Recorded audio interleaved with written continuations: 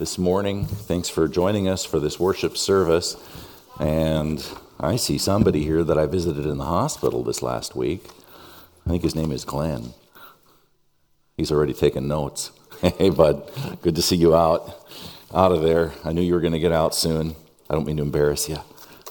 He's my friend. All right, let's see here. Let's see, where are we going? You know, this term, fake news, have you heard of that? You heard of it? I hope you're not spreading it. Fake news? I'm sure you're not. But it's in the news. The news has news about fake news these days. It's kind of strange. My wife was telling me some time ago, just in the last couple of weeks, she said, it is hard to know sometimes, who do you believe? What source do you trust about this political event or this catastrophe or this issue? It is difficult with all of the information we have at our fingertips these days to know at times what's the whole story. What's the story behind the story? Fake news. But though it's a new term perhaps, this terminology of fake news is fairly recent in our culture, in our time. Fake news has been around for a long time. I want you to think about that, how that is true. It's been around a long, long time. It really has. According to Scripture, there's a purveyor of fake news by the name of the devil, Satan. He's been telling lies his whole time here on this earth. He's in the business, the fake news business, and has been from the beginning. Jesus said of the evil one, he said, there is no truth in him. When he lies, he speaks out of his own character, for he is a liar, and quite a name Jesus gives him. He says he's the father of lies. Lies go back to him. He's the originator of the lie. And he's still at it. Revelation chapter 12, verse 9 refers to the devil being finally done away with, which hasn't happened yet, but his doom is certain. The reference says this, Revelation 12:9, that ancient serpent who is called the devil and Satan, the deceiver of the whole world, he was thrown down to the earth, and his angels were thrown down with him. God has pronounced the verdict, the final judgment upon the evil one. That's coming. But until that comes in its fullness, we still have to deal with the fact that he's real, he exists in the world, and his purpose is to deceive and to lie, and that's natural to him. And a half-truth is something he's good at, just enough to hoodwink people. So there's a lot in the Bible about deception, and it starts really with the evil one. But the Scripture also talks just about how people will deceive other people, especially in the last days, which are now upon us. The Apostle Paul to young Timothy said this, evil people and impostors will go on from bad to worse, deceiving and then even being deceived themselves as they're deceiving others. Think with me as you look at those scriptures today, what they're really saying. Deception's a real deal. There's a spiritual force in the world that is pushing deception around us and upon us. There are people who are deceived themselves and are deceiving other people. And the scriptures say that it can affect us. Jesus said this. He said, false Christs and false prophets will arise and perform great signs and wonders so as to lead astray, if possible, even the elect, those who have faith in Christ. That's most of us in this place here today. He's saying, be careful. There'll be people that will do things in my name that will look like they're the real deal, but they're really not. They're deceiving. So we need discernment. We need to be thoughtful about what we're believing. And this is all going somewhere here, my introduction. Here's a final form of dangerous deception. Not what the devil does to us, not what the society does to us or other people in society, how they might try to deceive us. But the Bible says that we can be self-deceived. We can do this to ourselves. We can have false beliefs that we live our life by that are creating nothing but havoc or frustration in our lives.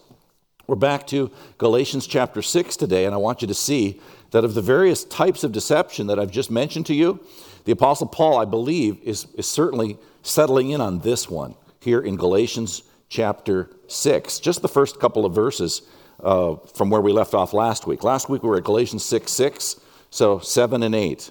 I'm letting you use the screen here if you didn't bring your Bible, but I hope you bring your Bible because it's even better than looking at it on a screen. Then you know where you're going with it. You just get familiar with it. Here's what Paul says, the Apostle Paul. Do not be Deceived. Keep in mind, he's speaking to believers. So in other words, it's a given that people who believe in Jesus can still be deceived people about different things. Now think about context. What has Paul been talking about, especially in the previous chapter? He's been challenging us to walk by the Spirit, to not satisfy or feed the derives of our lower nature, what he called the flesh. He says, live by the Spirit, walk by the Spirit, and you will not fulfill or gratify the desires of the flesh. He says you'll actually show forth the fruit of the Spirit: love, joy, peace, patience, gentleness, kindness, goodness, self-control. And so now he's bringing his readers to a decision point here in chapter 6. His little letter to them, the letter to the Galatians, is almost over. And he's just zeroing in on them, and he's saying, friends, don't be deceived. He's bringing all of this background about the fruit of the Spirit, the deeds of the flesh, to a focus. And he says this: you better sow to the Spirit and don't sow to your old nature. That's really what he's saying here. And he goes, do not be deceived. God is not mocked. Truth is truth. All truth is God's truth. And I've given you truth. And he says, don't mock it. Don't mimic the world, which mocks God at every twist and turn. Don't do that. Don't sow to the flesh and think you can get away with that. He says, do not be deceived. God is not mocked. For whatever one sows, that will he also reap. You ever met a farmer that planted sugar beets and expected to get tomatoes? Of course not. Throughout agrarian history, we know it doesn't work that way. If you're a gardener, if you have a vegetable garden, you don't plant potatoes and expect to get cucumbers out of those plants. You're going to get whatever was planted. You're going to get it hopefully in abundance, a lot more than the seed or the little piece of seed that went into the ground. It's going to grow, but you're only going to get what you planted. And Paul uses that most basic agrarian metaphor to say your spiritual life is like that. You Galatians and you dear people at First Baptist Minot, God's truth is got to be followed. It's got to be applied, or you're going to be deceived. You can't live as though it doesn't matter what you do with the Word of God, with the Scripture. You know, the human capacity for self-deception is really pretty frightening. Have you ever found yourself saying one of these two things? I will not have to reap a harvest from the seeds I sow. I can just do whatever.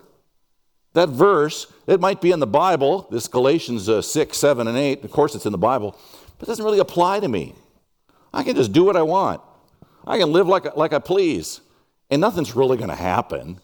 I'm not really going to reap the bad consequences from some bad decisions if I'm sowing to the flesh, as Paul talked about in Galatians 5. And Paul is warning us, if we're in that kind of frame of mind, saying, don't be deceived. Don't be self-deceived. He says, you will. You will reap what you sow.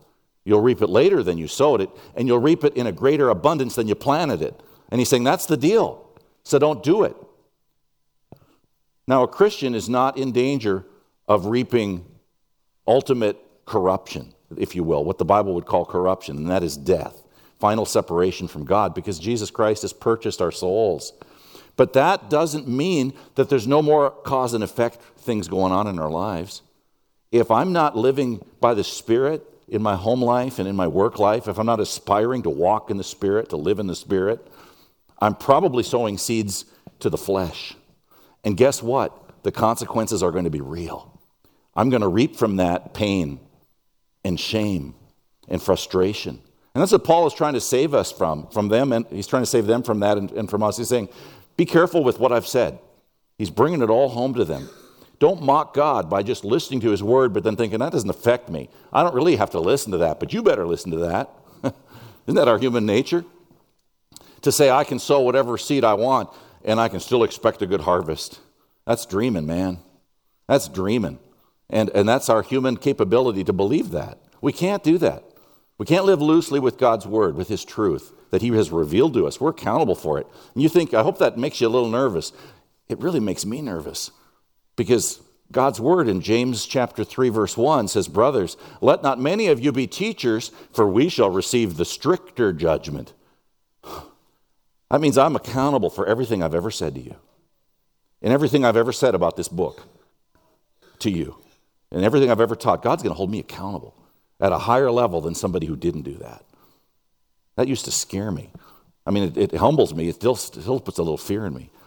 because I take it seriously. And I want to hear the word, and I want to teach the word, and I don't want to mislead or be misled. The psalmist said, your commandments give me understanding. No wonder I hate every false way of life. How do we discern between what's fake news or false and what's real in life? We follow the word, the words of God, the scriptures. We trust the scriptures. We give ourselves to the book of God, to learning it. We study the word to know what is real in order to know what is not true. To counter deception in your life, whether it's self-deception, satanic deception, societal deception, to counter that, to think clearly, to have the mind of Christ alive in you, is to fill your life with the full counsel of God's word. Now, easier said than done, but not impossible. Some of us know that scripture reading can at times be laborious, can be a little dry and dusty. If you're reading a genealogy of people whose names you can hardly pronounce, you go, why am I reading this? Or what's the value in doing this? And is this really important? And yet I present to you, yes, it all works together. And the more you study it, the more it interprets itself, and you see the connections, and it gives you life. And reading the Bible, whether you feel like it's hitting you at the moment with great insights and revelation, or whether you don't feel that happening, you don't go by your feelings, your experiences in the Christian life. If you really want to grow, you just live by the truth of the Lord's word. You ascribe yourself to it. It's like taking spiritual vitamins every day. Anybody here ever take vitamins out of your, if you're a vitamin person, you ever take those vitamins out of your medicine chest in the morning, you pop a few of them, and man, before you're even out of the bathroom or the kitchen, wherever you took your pills, you're just like a whole new person. You're just transformed by the vitamins. You say, wow, am I ready to go now? I've never had that experience. And maybe I'm taking the wrong vitamins. But you know, when you read the Word of God, you might be sitting there lingering in it for 30 minutes, 40 minutes, saying, oh, I want to go back to bed. I don't know about this right now. Or I got this other pressure going on for me. I got stuff chiming at me and talking to me, and it's like it's really hard to stay focused. I don't think I'm alone in that. But when I dwell there long enough and I linger in the Word of God and I let it get to my heart, I got some spiritual vitamins in me. And then as I go through the day, I might sense more than I did in the morning. Or whenever I had that quiet time, I will sense the strength of it. It's like vitamin. It's just releasing its energy, its vitamin into you throughout the day. I believe the Word is much like that. So we don't read it to just say, oh, give me a feeling, or I'm not getting anything out of this, but we read it because we know that it's our life. It's our lifeline to it is truth, and it helps us understand the mind of God, and it has a way of fueling up our spirit so we can live courageously for the Lord in that very day in which we're living in. It's so awesome. And yet, some of us here today would say, man, I just don't have time to study the Bible. You don't know how busy I am. Well, I'm sure you're busy. I don't know too many people that aren't busy. But you know, a lot of us consume hours and hours and hours of time in front of screens. Now, sometimes those are work screens, but many times they're play screens. And, you know, I'm not picking on this stuff, but I'm saying, I'll give you a statistic here, see if this doesn't kind of make you say, well, really? We can look at screens all day long. Some of it probably not building our spirit up much, but it's just taking our time. One report that I came across this last week suggests that by the time the typical American student graduates from high school, and I'm not picking on students here because I think this would be just as true for older people.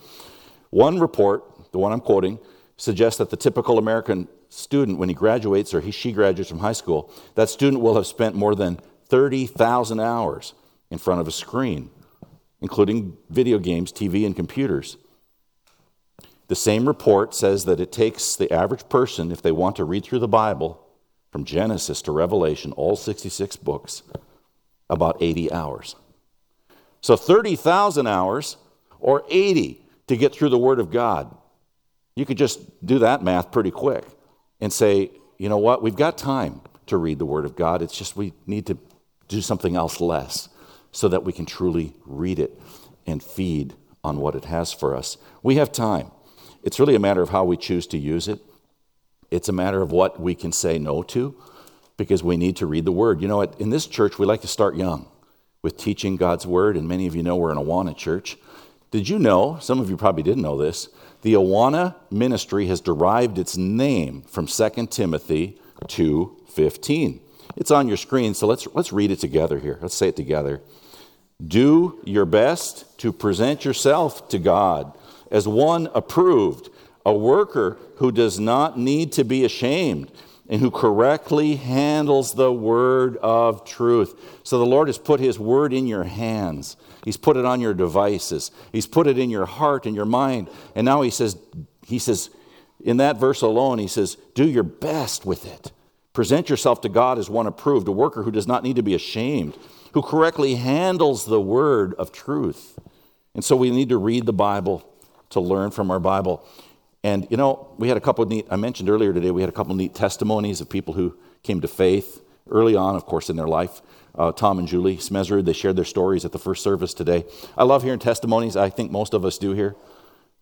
If there's one little danger in hearing a testimony, you know what it is? I just thought about this recently. I've been listening to people's testimonies for a long time, and I love it. But you know what you don't want to do? You don't want to allow people's testimonies to be that sole thing that gets you encouraged in your faith walk with Jesus. Then you're living off somebody else's experiences of God. Think about that. You don't want that. It builds you up. That's wonderful. It's truth, what Jesus did through his gospel to change a life. But if you're just a Christian that is not feeding yourself in the Word and just relying on other people's experiences of God to feed your life, then you're just always looking somewhere else. And people are people. We're fallible and we're broken and we have warts and ugly parts of us, but the Word of God is true, it's pure, it's consistent, and it's the one that we want the testimony of the Word, don't we? But that takes your effort, friend. It takes my effort. And so we need it in these last times to be really reading the Word. Sound teaching leads to good sowing. To bring us back here to Galatians 6, you want to sow to the Spirit, as Paul said. You want to be careful to not be deceived, self-deceived. Then get sound teaching in your mind and your heart daily. It'll lead you to good sowing. You'll know where to throw your seed, if you will. You'll know how to sow to the Spirit when you're in the Word of God, which is written by the Holy Spirit. And then good sowing leads to joyful reaping. There's a very positive text here. Galatians 6, 7, 8, 9, and 10. It's a very positive text. And so I want you to take it as that, to see it as that. But we live in difficult days, and they're going to get harder, where the truth of God, is going to be mocked. It's more and more.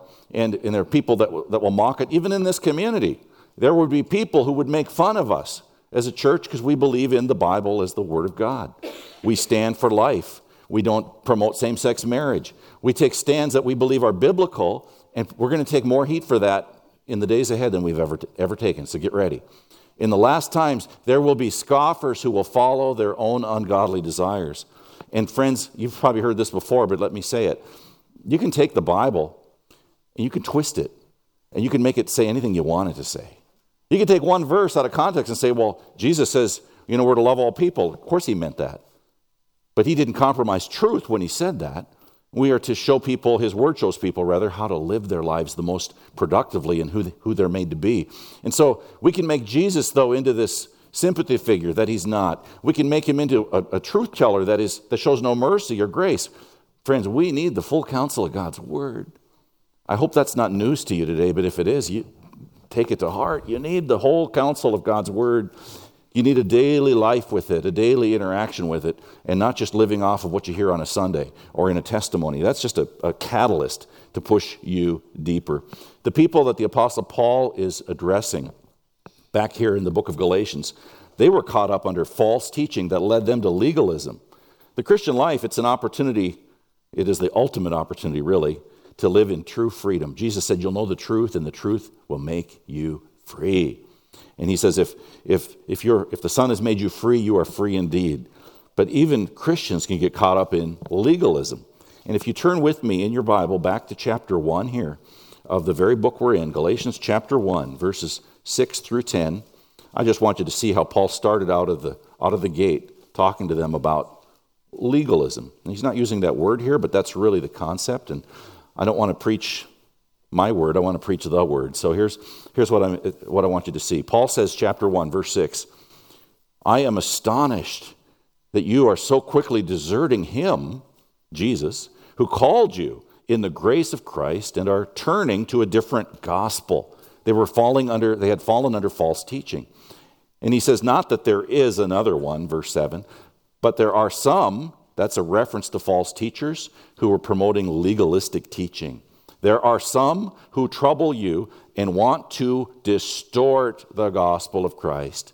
People want to take the truth and switch it up, change it up for whatever reason, selfish reasons, other reasons. And that church that Paul writes to, these Galatian believers, they had succumbed to the false teaching. And then he says in verse 8, even if we or an angel from heaven should preach to you a gospel contrary to the one we preach to you, salvation through faith in Christ and him alone, he said, let that person be accursed. Then he repeats it, verse 9. That's really tough. But that's how stern he feels about this. As we have said before, so now I say again, if anyone is preaching to you a gospel contrary to the one you received, let him be accursed. Let him be cut off from God. Wow, that's heavy. Verse 10, for am I now seeking the approval of man or of God? Is my religion about pleasing men and doing what they say, or understanding the truth of God and living in the freedom that he gives me? Am I trying to please man? If I were still trying to please man, I would not be a servant of Christ. Legalism is strict adherence, especially to the letter of the law, rather than the spirit of the law. In a theological context, it is false doctrine, teaching us that salvation is gained through our works. If that were true, as the Galatians were led to believe it was true, then how do you ever know if you've done enough good works? If at the end of your days you're going to stand before God and be forgiven. But it doesn't depend on what you do for Jesus. Your salvation depends on what he's already done for you. Live in that truth, Paul says. Don't veer from that truth. So legalism is a way to lose our liberty. If we fall into that, let's be careful to avoid legalistic teaching. But at the opposite end of the spectrum, from legalism, is something, it's another word I'll use, called libertinism. And that is saying, well, truth is so subjective, and truth isn't really knowable by everybody, and so, I'm just going to live my faith life as I feel I should.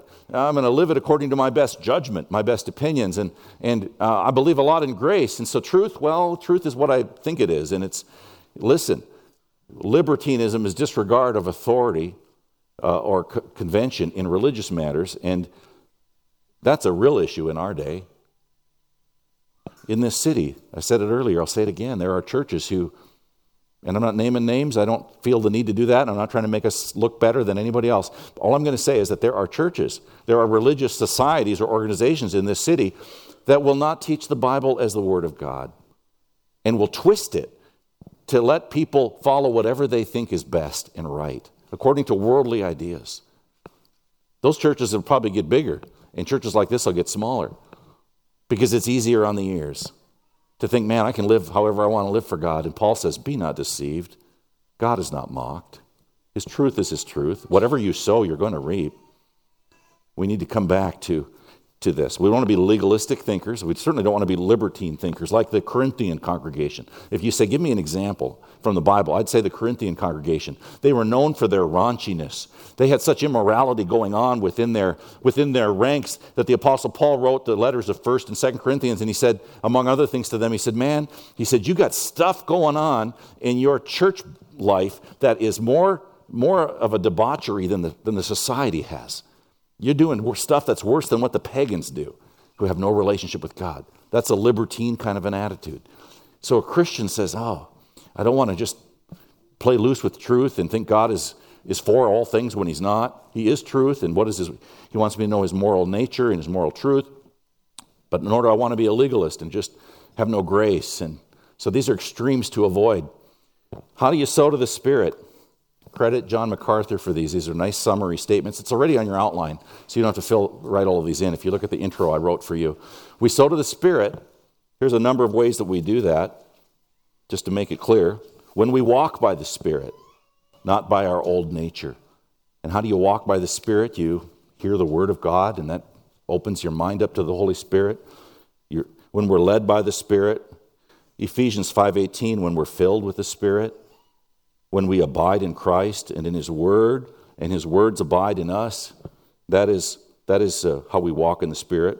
When we walk in Christ, I just read Colossians this morning, that is so good. Put off the old nature, put on the new nature. These are deliberate choices to choose to think God's thoughts as they're revealed to us in the Word.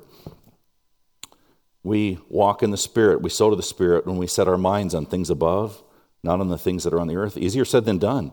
Man, our minds are very earthly minded, to the point where we can have no room for heavenly thinking, to think about eternity, to think about tomorrow, to think about things that are just eternal in value and in nature. But we're to set our minds on things above, not on things that are on the earth. And then we're to present our bodies as a living and a holy sacrifice acceptable to God, not being conformed to this world, but being transformed by the renewing of our mind, so that we may prove what the will of God is, his perfect will. Well, the third thing I want to mention this morning as we come back to Galatians 6, 7, and 8, I want to move you on to the next verses, 9 and 10, as I close this particular message down. I'll bring up the next screen. The Christian life is an opportunity to do good to all people, especially to the family of God. I'm going to get to the text here. It takes me longer on an iPad than it does in the Bible. Let's see here, in a paper one. But here we go. Let's pick it up where we left off. As we sow to the Spirit, at times we get weary. And Paul knew that more than any of us here. He sowed his life to the work of God, and he was beat up for it. He was almost killed for it. Eventually he was martyred for it.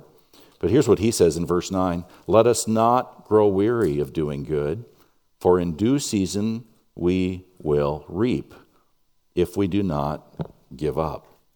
If we do not give up. Easy to give up, isn't it? You get tired. I get tired. We can say, man, this Christian business is tough. We can get impatient, friends, with the length of time it takes to reap the blessings that come from following the Lord. We can want instant results. A Puritan named John Brown said this: many Christians, looking at this text, would sow and reap the same day. You know, we walk out of here, we hear a sermon that tells us to sow to the Spirit. We go, oh, okay. And we start to begin to do that. We really begin to apply it. But then we get to the end of the day, we go, now where's the payoff? I want to see it.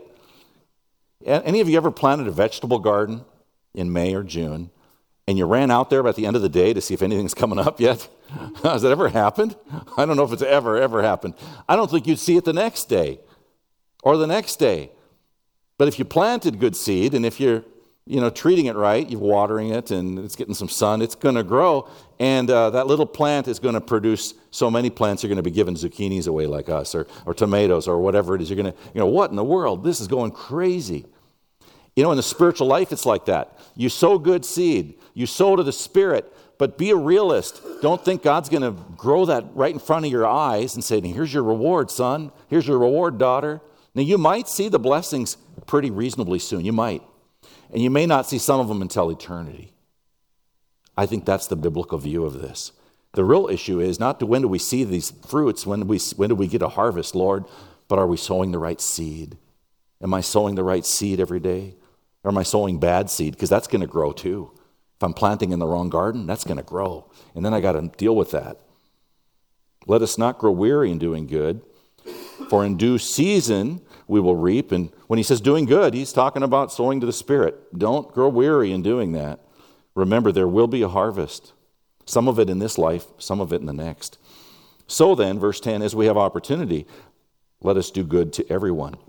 Now, that word opportunity, as Paul uses it in the Greek, is not the random opportunities to do something nice for somebody. Nothing wrong with that. Random acts of kindness. But you know what he's doing with that word in the Greek, the word opportunity, the way it should be understood by us? He's talking about your whole life as a Christian. He says, you got one shot. Your opportunity isn't the few little things you get to do today for the King, which you and I should look at and do. But he's really looking at a macro picture. He's saying, you got one shot. You got one opportunity here really to set your trajectory on sowing seed, sowing good seed or bad seed. And he says, don't be deceived. God isn't mocked. You better sow the right seed right now. You got one shot. You got one big opportunity. It might be another 10 years long, 20 years, 2 years. We don't know. He's saying this is it. Today's the day. Don't waste it. Don't waste your life, he says. So don't sow to the flesh. Let it sow to the Spirit. And then let us do good to everyone. And so that means the non-Christian that doesn't believe in the Bible, doesn't believe in God, doesn't want anything to do with God. He says, kill them with kindness. Love them. Show the love of Jesus to them. One way to help quell some of the criticism of people who don't believe in Christ, who dislike Christians, one way to quell some of the criticism is just to do good for them, to do good to them without any expectation of reward. That's pretty hard to argue with, pretty hard to fight when we're just there to help people. We don't care who they are. We don't care if they follow Jesus Christ or not. We just love them because God does. And when we live that out, no argument wins people into heaven, but a life that's living the love of Jesus out will. That many times will. And so we get to hopefully the end of our days eventually, whether that's near or far for you and me. And hopefully you and I will say with Paul, I have fought the good fight. I have finished the race. I've kept the faith. Henceforth there is laid up for me the crown of righteousness, which the Lord, the righteous judge, will award to me on that day. And not only to me, but also to all who love his appearing. Friend, what kind of seed are you sowing today? Please consider afresh. Are you sowing to the Spirit? Please be careful that we're not self-deceived, that you're not self-deceived, that we're thinking we don't have to really sow to the Spirit, we can live like we want. No, we need to sow to the Spirit. And we're going to reap whatever we're sowing. We'll know soon enough.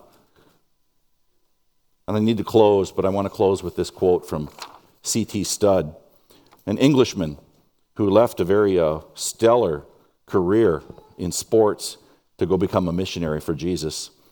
He wrote this little poem. There's a lot more to it than I'm going to read. And you've probably heard parts of this. I'll just give you the first two verses. C.T. Studd.